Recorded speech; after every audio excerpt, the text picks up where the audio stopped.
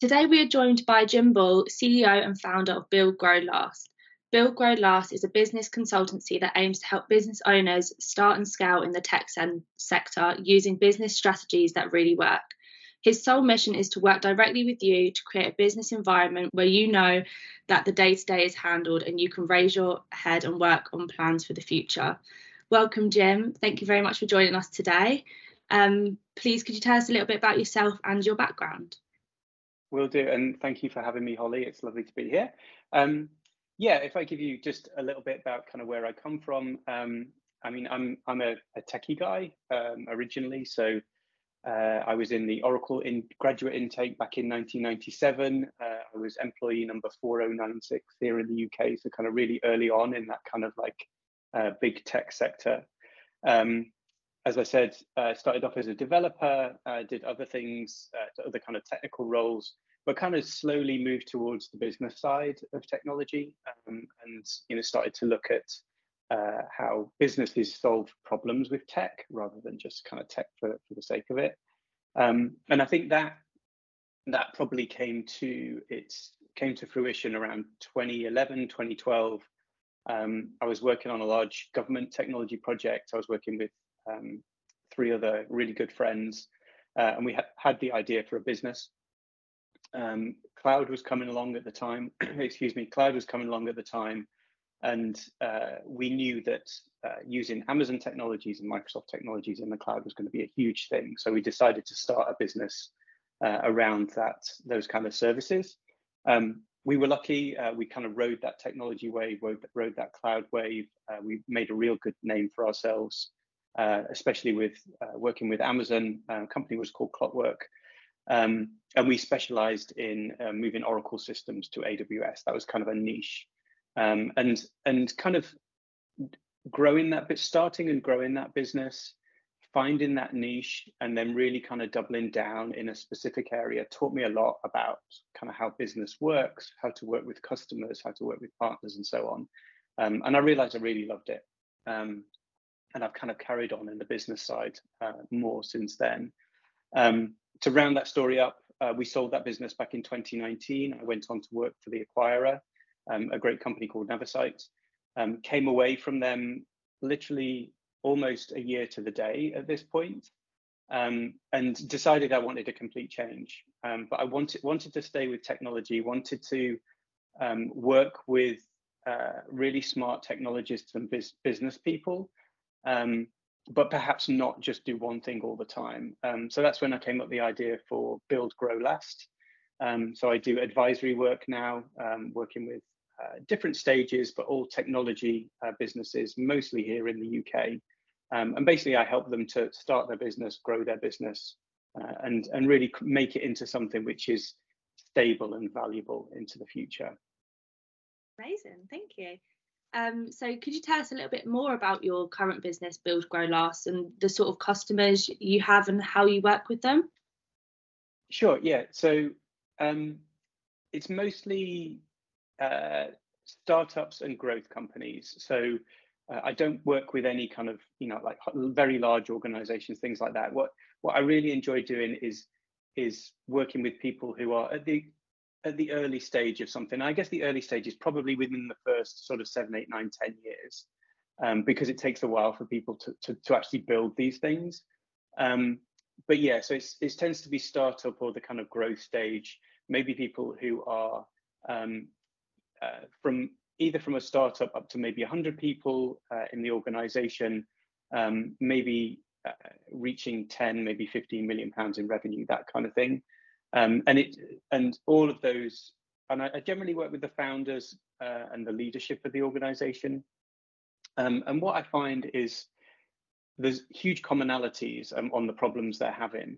But what's amazing is that people repeat solving the same problem again and again and again. So two of the largest problems that these businesses have are building the right team, so hiring really good people, and then acquiring customers, getting really great customers to work with. And and those are the two sides of the business, really. It's like, what is the work and who's going to do the work? Those are the two sides of it.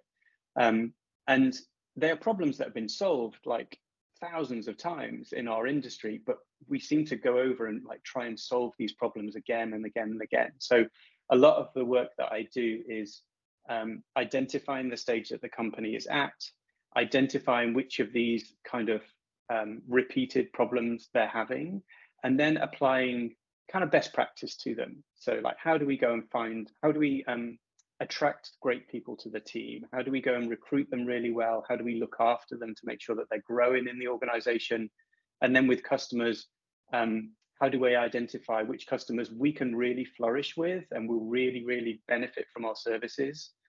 How do we sell to them, and how do we make sure that we deliver on those promises as well? So I think it's looking at those common problems, repeatable solutions, and then just applying a lot of best practice and a lot of persistence as well to make sure that things really, really kind of bed in the business. That sounds really good. So from that, what do you believe is the most important thing to running a successful business? It's a great question, and I think about this a lot, and I think lots of people think when they think about running a business and starting a business, there tends to be a lot of focus on the idea and the leader and the founder and all these kinds of things, and raising money and things like that. There's a lot of focus on those kind of events that happen, those large kind of events. I think, and this might not be a popular thing to say, but I think getting your business to the point that it's boring is really, really important. So getting it to the point that it is predictable and repeatable is really, really, it's a precious, precious thing. So two of the kind of tenets of that I took work with my clients are around persistence and repetition. So what are the things that we can do really, really well? How can we make sure that we're doing those consistently? That's our persistence. And how do we make sure that we're doing them regularly, repeatably in the same way? And that's our repetition.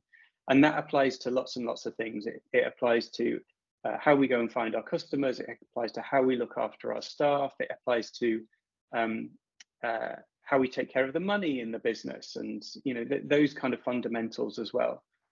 So yeah, I think although it's kind of the boring end of the business, I think if you can get to a point where persistence and repetition are core values in your organization, you can build something that's really stable and really kind of trustworthy. And I think that's hugely valuable. Yeah.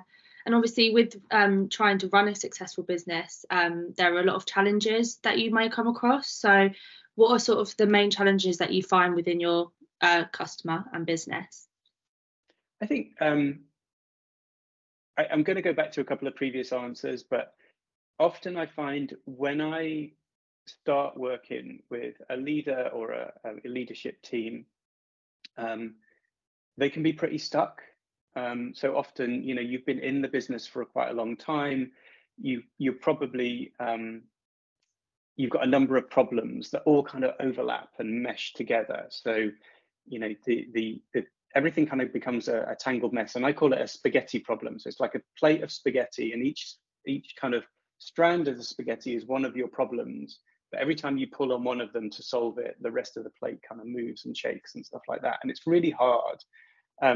So I think one of the first things we have to do is kind of look at that plate of spaghetti and just divide things up, and helping business owners, leaders get clarity of what's happening in the business, and then prioritize what are the most important things to do first are really valuable. And I think so I think that's generally the initial challenge, is kind of breaking that down, making sure that we're doing the right things first, and looking for the problems that we can solve that will then kind of automatically solve 10 other problems as well.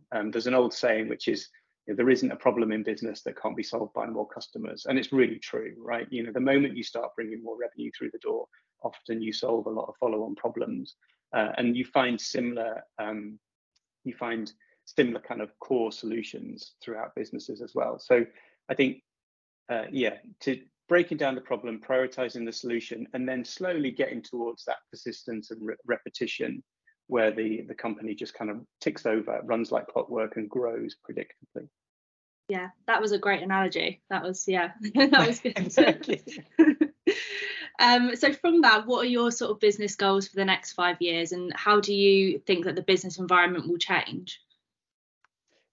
It's a great question. I think I'll take the second part first, because I think, you know, how I look at my business is kind of reflected by how you kind of organizations and businesses changing. I think when we look at how businesses are changing at the moment, we concentrate a lot on post-COVID, on globalization and things like that. So we look a lot at, you know, how we serve and sell across borders, how we embrace home working, how, you know, all that kind of thing. And I think those things, I think a lot of that is actually embedded into the business model right now. We might still be adapting to it. It might still be a little bit uncomfortable because it's recent change, but I think actually we've adapted towards kind of living and working in that new business environment now. What I think is really interesting is when I look at startups and new businesses, and they're changing the way that they structure their own business from a team point of view. And I'm starting to see organizations that, yes, there's a business there and there's a team and there's an organizational structure, but it's kind of a community as well. And they kind of view themselves not just as a business that sells to customers, but they kind of see themselves as the two things mesh together. So the customers are part of the journey. The product develops in response to the customers feed into it, and the kind of everybody moves forward as a community. I think that's really interesting, and I think that's where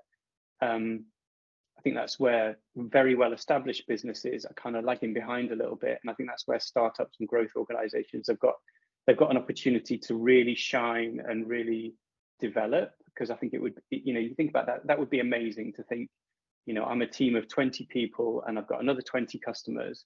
We're a kind of a community of 200 all together, and we all move forward, and we all, you know, all the businesses grow together. I think that would be really powerful. And I think a little bit downstream of that, I see ownership structures changing. And this happens in Europe a little bit more than it does in the UK, but people or team members within the organization having more of a share of the success as part of that community, I think is really interesting. And, you know, whether that's a profit share or an ownership share or, you know, or something else.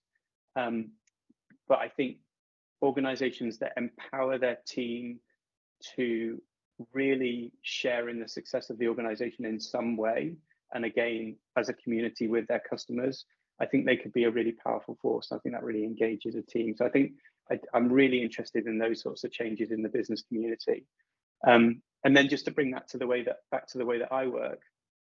I mean, I work with kind of core customers. So I have a small number of large customers that I work with, and that's kind of the core of my business. But I'm really interested, and I've started cohorts as well. So where a number of like startup entrepreneurs or like growth entrepreneurs come together, and we have a call like this, but maybe there's 10 people on it, and we've all kind of got common goals. We all want to move our businesses forward, but we learn from one another as well as like from Jim being an advisor or whatever. So, and again, I think the power of that community and people learning from one another, kind of getting energy and enthusiasm from one another, celebrating one another's successes, I think that's really powerful. So I'm really interested in how I can grow that kind of cohort part and kind of work with more people in community, as well as kind of working with individual businesses as well. Yeah, lovely. So what is the best piece of advice you have ever been given, and how have you kind of carried that piece of advice through your career and implemented it into your own business? I think I go back to right at the top of this podcast, we were talking about 1997 graduate intake into Oracle. One of my mentors and bosses at the time is a gent called Jim Henrys, and he went on to work in Intel and do amazing things.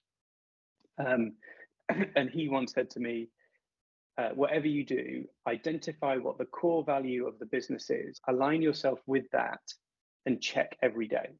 And that's one of the pieces of advice that I've gone back to. And it's interesting. I've gone back to it as I've gone through my career, and it's meant different things to me each time I've gone back. And I think that's what makes good advice really good advice, is kind of as you grow and as you change, you go back to it and you think, oh my God, I see a little bit more in that now. And that means something slightly different to me than it did 5 years ago. What it means to me now is it's all about customers. So, when you think about the value of the business, so what Jim said was, identify the core value of the business. So what do you offer to the customers? What benefits do they get? So you should be thinking about that. Align yourself to it. So is what I am doing directly contributing to what makes the customers' lives, businesses, whatever, better? Because that's what's important. That's the mission of the organization. That's why it's there. And then check that every day. And I think that's really powerful as well. I think there's a real temptation to get distracted by emails and Zoom calls and I know Jira and Confluence and all these kind of tools that we have to help run our businesses. But they can be a distraction from actually what is the work. And I think reminding ourselves every day of what the work is, how it benefits the customer, and am I actually doing that, I think is really powerful. So I'll repeat it again because I think it's great. Identify the core value of the business, align yourself with it, and check that you're doing it every day. Yeah, great. That's definitely a good bit of advice for people to take away from this podcast. So thank you for that. And finally, can you please just share a little bit more information about some of the initiatives you're currently working on and where people can go and find a little bit more about you online? Sure, yeah. So on socials, it's mainly LinkedIn. So you'll find me, Jim Ball, on LinkedIn. Quite easy to find. I'm sure you guys will link it in the notes and things like that.